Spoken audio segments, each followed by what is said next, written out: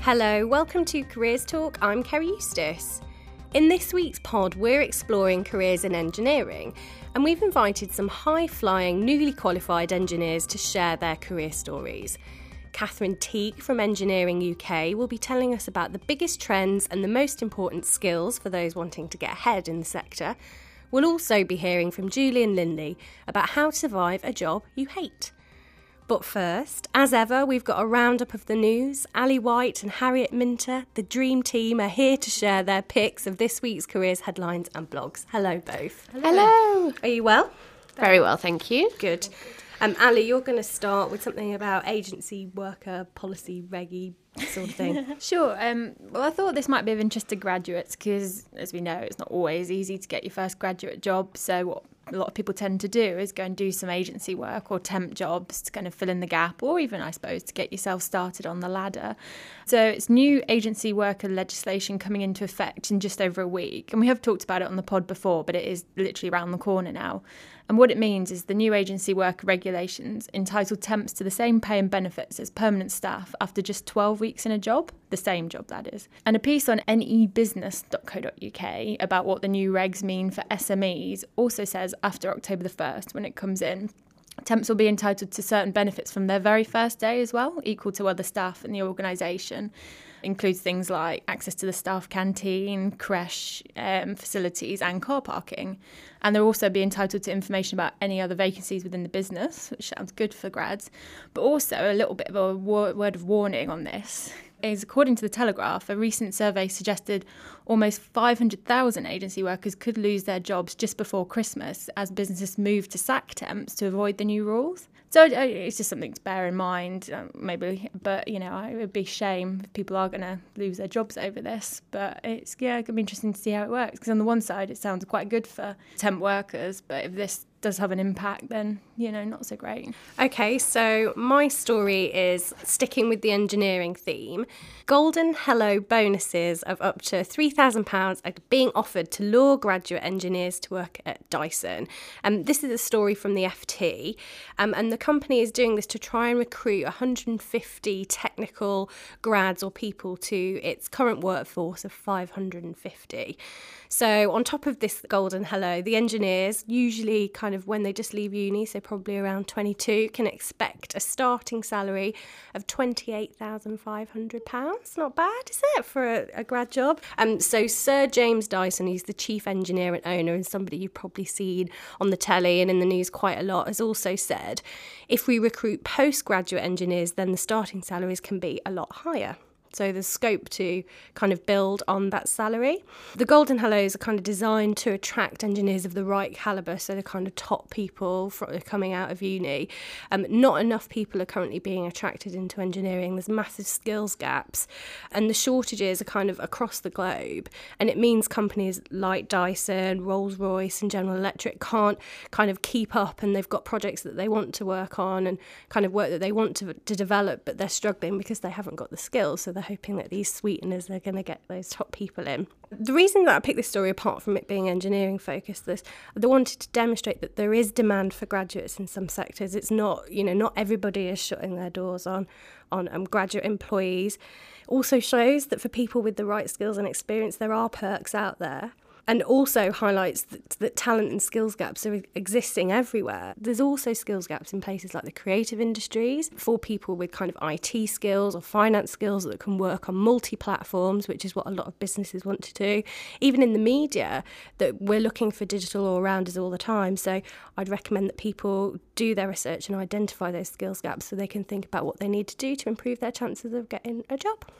Well, I am going to talk about kind of going a bit earlier than getting a job, and the fact that a recent survey has shown 28% of those studying apprenticeships, BTECs and GMVQs have never had any careers counselling, which I think is absolutely astonishing, but also really quite scary, because if you're just trotting into a job without anyone giving you advice as to what that job might be like or what you can expect of it in the future, you're probably not the best prepared for going into the workplace.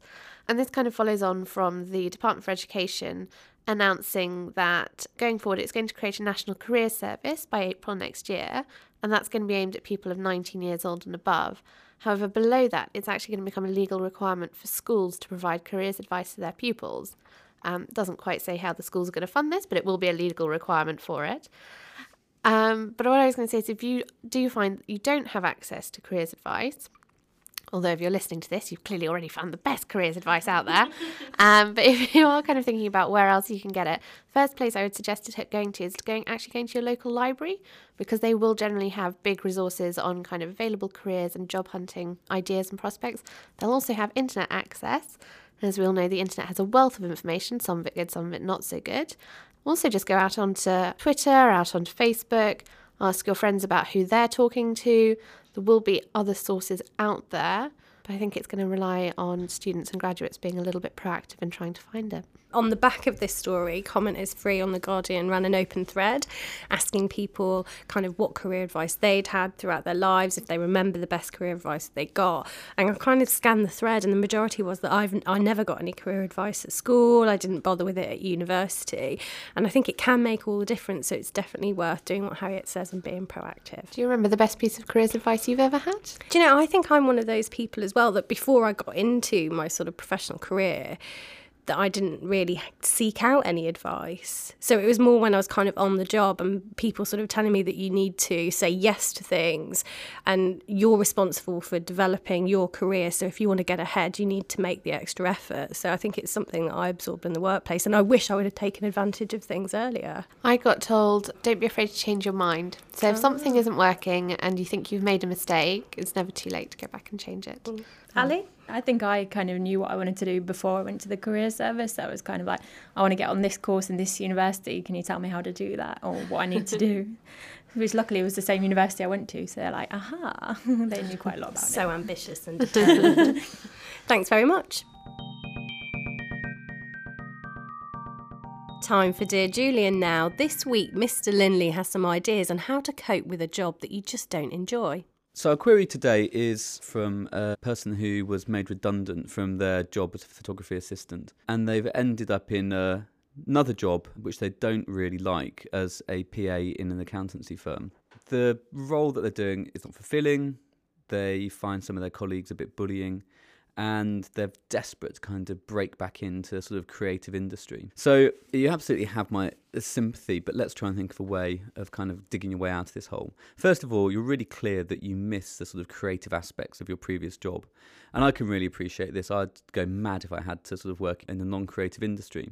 However, for the time being, in the short term, I would say try and focus your spare time on fulfilling your creative urges, if you like, to make sure that you kind of still feel connected, that you're doing something to express yourself, to sort of get out of your system those sort of creative juices, if you like. And then the other thing I'd do in the short term is to try as hard as you can to compartmentalise your day.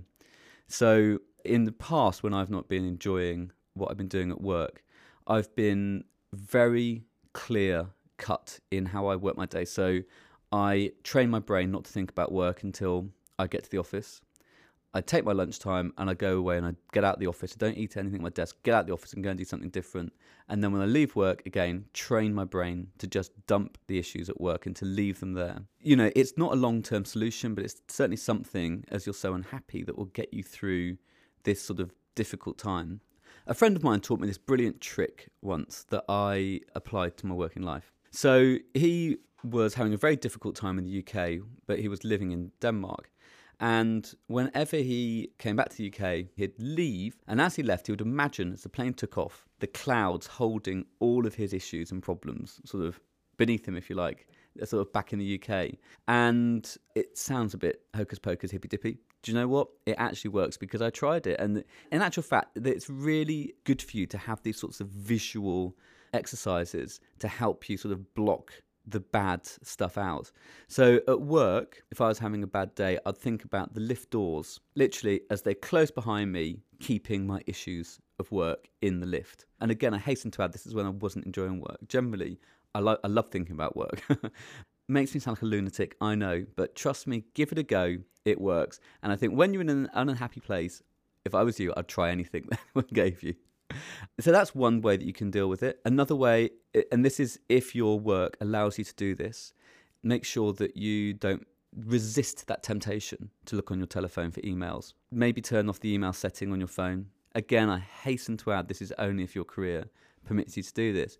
But I have to say, in a PA role in an accountancy firm, I'd say that's a pretty fair thing to do. Another thing that you can do is to always make sure that you have an activity in between work and your home life that helps to break your mood and break your day. So it might be that you want to go for a run or go to the gym or meet friends for a drink or for dinner, or to do something for yourself straight after work. But don't just travel straight home.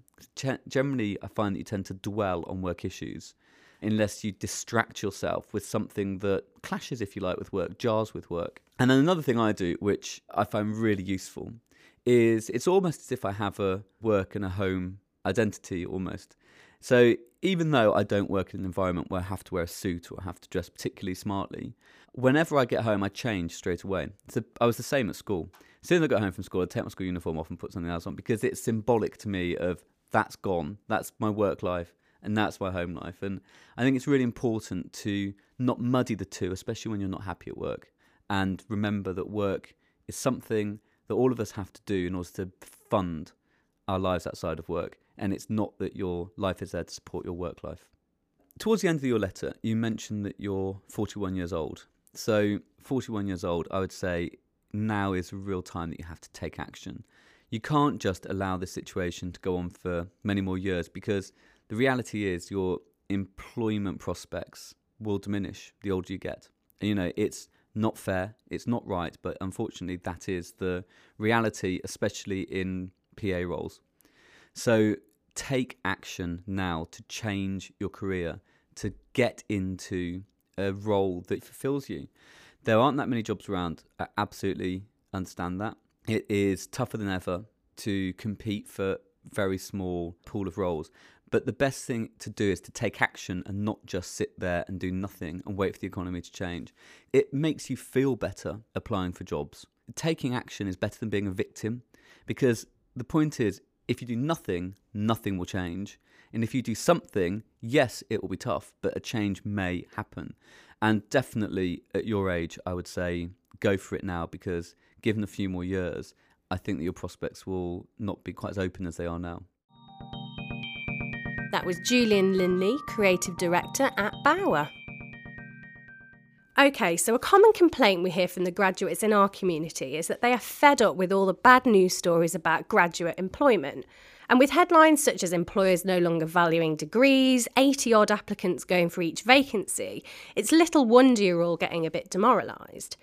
But there is an exception. When it comes to engineering, good careers news isn't such a rarity. Even just this week, there have been two gleamingly positive headlines. Firstly, as I mentioned in the news roundup, Dyson are offering up to £3,000 golden hellos to lure top engineering talent into its ranks. But it's also been reported that the pay prospects for engineering grads are among the highest around. Civil engineering graduates, for example, can ultimately expect to earn an average salary of £46,000 a year. Obviously, the promise of a 50k salary and a golden hello are rather tempting. But what does it take to secure those roles in the first place? And what's it like working in the sector? To discuss this more, welcome to David Talbot, a chemical engineering graduate who did a summer placement with Centrica in 2009. He's now 1 year into the Centrica graduate programme. Catherine Teague is Career Manager for Engineering UK, a not-for-profit organisation which promotes engineering and technology. And joining us on the phone is mechanical engineering graduate Rebecca Lees. She's a materials engineer at Jaguar Land Rover, and she joined via its graduate scheme in 2008. Hello, everyone. Hi there. Hello, welcome to the studio. All right, so David, let me ask you first. Give us a flavour of your job. Kind of what are you doing? What is your role? So I work in the engineering support base for the gas processing terminals up in Barrow and Furness. So at peak demand, we used to provide 25% of the nation's gas. And so my job is to keep the terminals running as efficiently as possible and, most importantly, as safely as possible. And Rebecca, what about you? What's your typical day like, if you have a typical day? My role isn't really that typical, but my principal role is to specify all the steel and aluminium grades used in the body structure of our vehicles. So that's everything from the chassis up, so typically everything you can see. And the first car I worked on was the Range Rover Evoque, which has just been released this month. And so it's really exciting now to see my work out on the road. So both of you joined your prospective employers via the graduate programme. Can you tell me, Rebecca first, tell me a bit about the kind of the process, the application process, and kind of how you found that opportunity?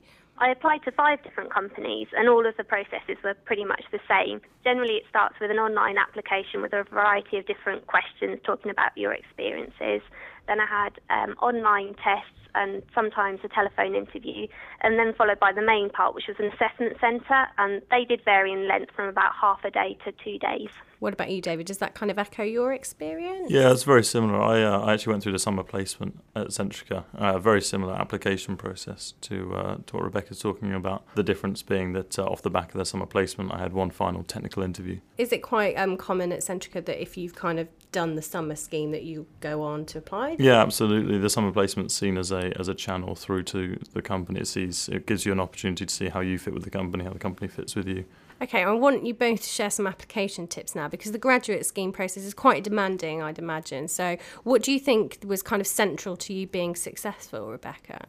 I think in the initial steps when you're doing your online form, it's important to draw on all of your experiences. So don't just focus on your things you've achieved at university, but bring things in from part-time jobs if you've had those, if you've been travelling, because I think the employers want to see a wide range of achievements, and also that you're not just a technically capable person, but you've got lots of other kind of business behaviours as well. Yeah, I mean, I echo everything that was said there, and I think the big thing for me was be very enthusiastic about the role.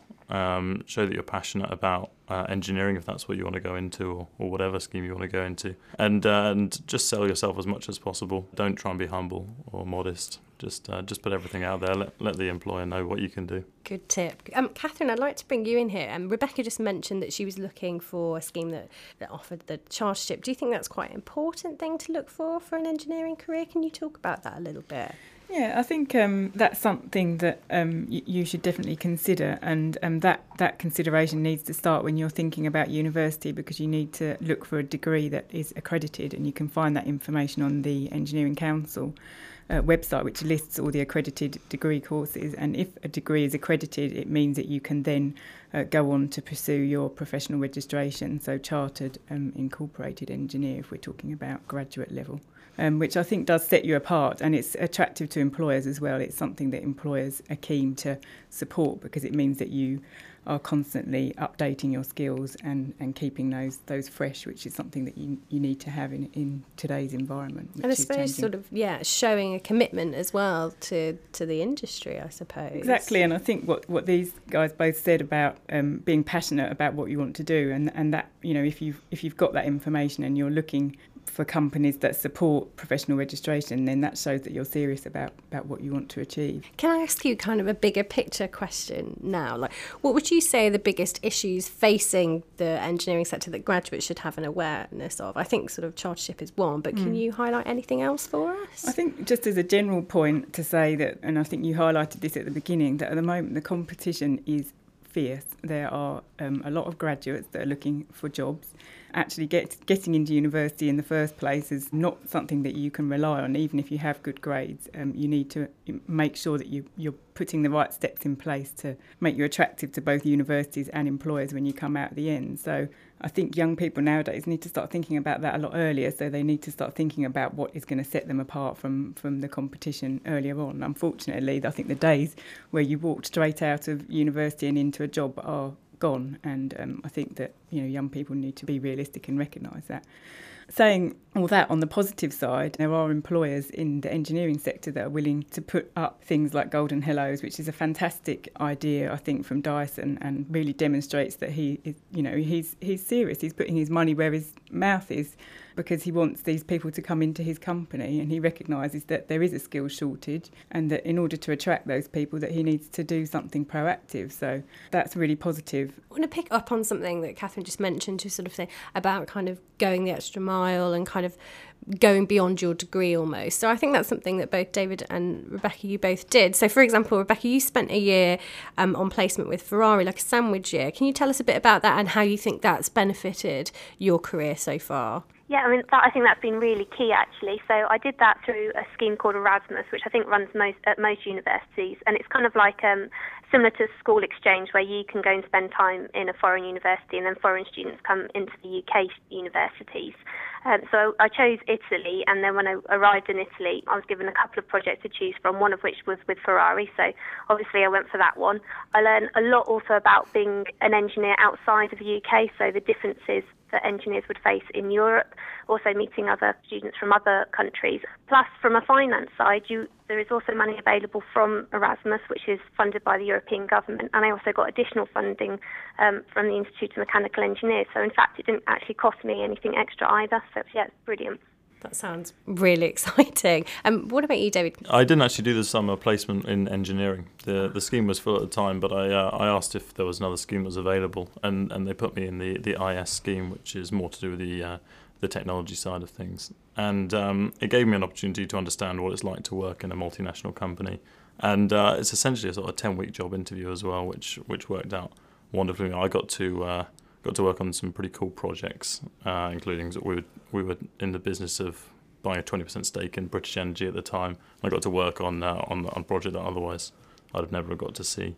Catherine, do graduates that study other subjects often enter engineering careers, or do you kind of need that background, would you say? I'm sure it does happen, but I think as a rule we would recommend engineering degrees, especially at the moment, because, you know, when you come out of that degree, if you want to go into an engineering role, you're going to be up against other people that have, you know, good engineering degrees. So if you don't have an engineering degree and that's something that is required and is sought after by the employer, then, you know, you're already on the back foot, really. So I don't think in general we would recommend pursuing other degree disciplines and expecting that you're going to be able to get into engineering. If you can't decide on a specialism, there are courses that offer 1 or 2 years initially to do a broad engineering study, and then you can then focus after that on the particular branch that you're interested in. So you don't have to say from the word go, I want to be a chemical engineer, or I want to be a mechanical engineer. So that's something that young people can look at. Rebecca, I want to ask you now about the insights you've picked up being on the job.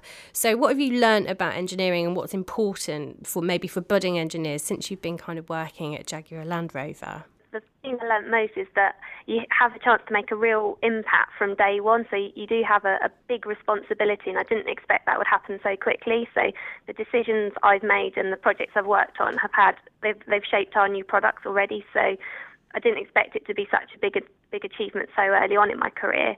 I think also, as I've mentioned before, the importance of like the non-technical skills. So it's really important to be a well-rounded person. So in Jaguar Land Rover, we term that our business behaviours, but they're as important as the technical skills to be a successful engineer. With regard to kind of any budding engineers, personally, when I was about 17, I went on a course which was called Insight into Engineering, and that was just a 5-day residential course, and took me to university and to tell me a bit more about engineering, the different disciplines. We had engineers come in and speak to us, and that really reconfirmed that I wanted to go into engineering and also go to university. And the final thing I would say is for anyone looking to go to university is to look for funding, because we are so short of graduate engineers at the moment. There are quite a lot of funding opportunities available. You just have to look for them and apply. What about you, David? What have you learnt on the job that you think would be valuable insight for other grads or students? I think to build on my last point, there genuinely is no such thing as a stupid question. Or if there is, then I'm king of the stupid question, because I ask them all the time. It's best just to ask all the time, because you are going into a technical role. You are going to be working with people who have probably been in the industry 10, 20, 30 years, and they're obviously going to have a lot more knowledge. And most of them are willing to share it as well. Catherine, have you got anything you want to add to that? Yeah, I just think on the point of funding, just to quickly mention that on our website, which is the Tomorrow's Engineers website, we do have a list there of all the grants and bursaries that are available. So that's one source of information that you can go to find out about funding. In terms of shortage areas, I think I've already mentioned sort of low carbon and decarbonising the UK infrastructure is going to create many jobs in the years to come. And if you kind of break that down a bit and think about, you know, what people are demanding now. They want things to be safer, they want things to be quicker. So it's only natural that we're going to need people to actually supply that, and we need the engineering skills to be able to do that. Okay, thanks very much, everybody. Thanks very much. Thank you. Now, I'm sure you're all desperate to know more about those golden hellos at Dyson we've talked so much about already. So we've got Adam Hicks, who's a design engineer at Dyson, on the phone to tell us a bit more about it and what it's like working at a leading engineering and design company. Hello, Adam. Hi. There's been the announcement this week about the golden hellos of up to £3,000. So that's a nice offer. Tell us a bit what it's like to work at Dyson. We're all so intrigued. Well, in a nutshell, like working at Dyson is really, really great fun. The projects we work on, they always involve a significant amount of technical challenge. So wherever you are in the business, there's always going to be something to really stick your teeth in. There's so many engineers in the company. We've got 550 currently, and we're still recruiting. We're aiming for 700 engineers in total. So, if you've got a problem, if you really need to seek out some expert advice, there's always going to be someone there who's going to be able to help you out. And at the same time, that's a great learning experience for you as well as a person. By its very nature, Dyson employs loads of forward-thinking, creative and very positive people. So, there's an incredible atmosphere around the workplace, and, that's really infectious. I bet. So tell me a bit more about these golden hellos. Was that something that was offered to you when you started at the company? Yes, they started about 6 months after I joined the company, so they were backdated for anyone that joined the company from 2010 onwards. And, I should probably mention that Dyson is particularly keen on recruiting graduate engineers. I joined as a graduate, obviously, and, we really like them because they're kind of untainted from other businesses, and they're a completely blank canvas for us to work on. And, you'll really get thrown in at the deep end. What do you think was central to you getting your job at Dyson? What impressed the recruitment team there? With regards to me and Dyson, I was actually in contact with them 2 years before graduating, just trying to get placements because I was so keen to work for the company. As it was, what eventually got me the job is Dyson are quite involved with the universities around the UK. So they came to my design show at Bath University at the end of my degree and were impressed with the work that was on display, so called me in for an interview. And I think there's quite a significant number of people at Dyson who have got into the company through that route. So you mentioned that you're surrounded by lots of inspiring employees. Tell me about the most important thing that you think you've learnt from them. Most important thing I think I've learnt from them is overcoming problems. Dyson's always out there in the press saying failures, don't fear them. It's a learning experience, embrace it. And that's just not a set of words. That's completely true. A project, it might start with a eureka moment, but bringing that through to market, that's a long road with lots of obstacles. You really need to have the tenacity to come over those problems and bring a project forward. And, that's actually a really rewarding experience in the end game. Have you got a top tip for budding engineers that you want to share with us? Yeah, obviously persistence, which I've just been through, is one of the great skills that you really need. On top of that, I'd say teamwork is a really important skill that you're going to need. I mean, for here we're always pushing boundaries, trying to get components as small as possible into the smallest possible packages. And that means anything I do is going to have a knock-on effect on, say, 20, 30 other people in the business. So we always need to be in communication and working through our problems together towards a common goal. Thanks very much, Adam. That's really good advice. Good luck with everything. Okay, thank you very much, Gary. Time for the Jobs Top 10 now, and we've got a host of engineering roles for you. Harriet and Ali are going to reveal the chart. Opening the chart at 10 is a mechanical design engineer role from Fresh Minds. Give a Grad a Go is searching for a performance analyst at 9. It's a graduate project engineer from online resourcing at 8. City University wants an electrical power systems lecturer at 7. And at 6, it's a senior engineering advisor from Sojit Europe. At 5, it's a place on the Nuclear Graduates Programme via STEP. We've got another role from STEP at 4. They're also searching for a graduate project engineer. An applications electrical engineer role is up for grabs from Recruitment Revolution at 3. Imperial College London is after a corporate partnerships associate for engineering at 2. And this week's numero uno is an assistant manager for research programmes at the Royal Academy of Engineering. And finally, here's what we've got coming up on careers.guardian.co.uk next week. Wednesday the 28th of September is Routes into Market Research. Thursday 29th of September is Quiz the Charity Workers. And Friday 30th of September is Bouncing Back from a Job-Seeking Blunder, all from 1 till 4 p.m. If you want to get any of the Q&A links or even future podcasts delivered directly to your inbox, you can now sign up for our weekly newsletter. That brings us to the end of the pod. Thanks to our guests, Rebecca Lees, David Talbot, Adam Hicks and Catherine Teague, and of course the pod regulars, Julian Linley, Harriet Minter and Ali White. Careers Talk was produced by Sarah Cudden. I'm Kerry Eustace. Goodbye.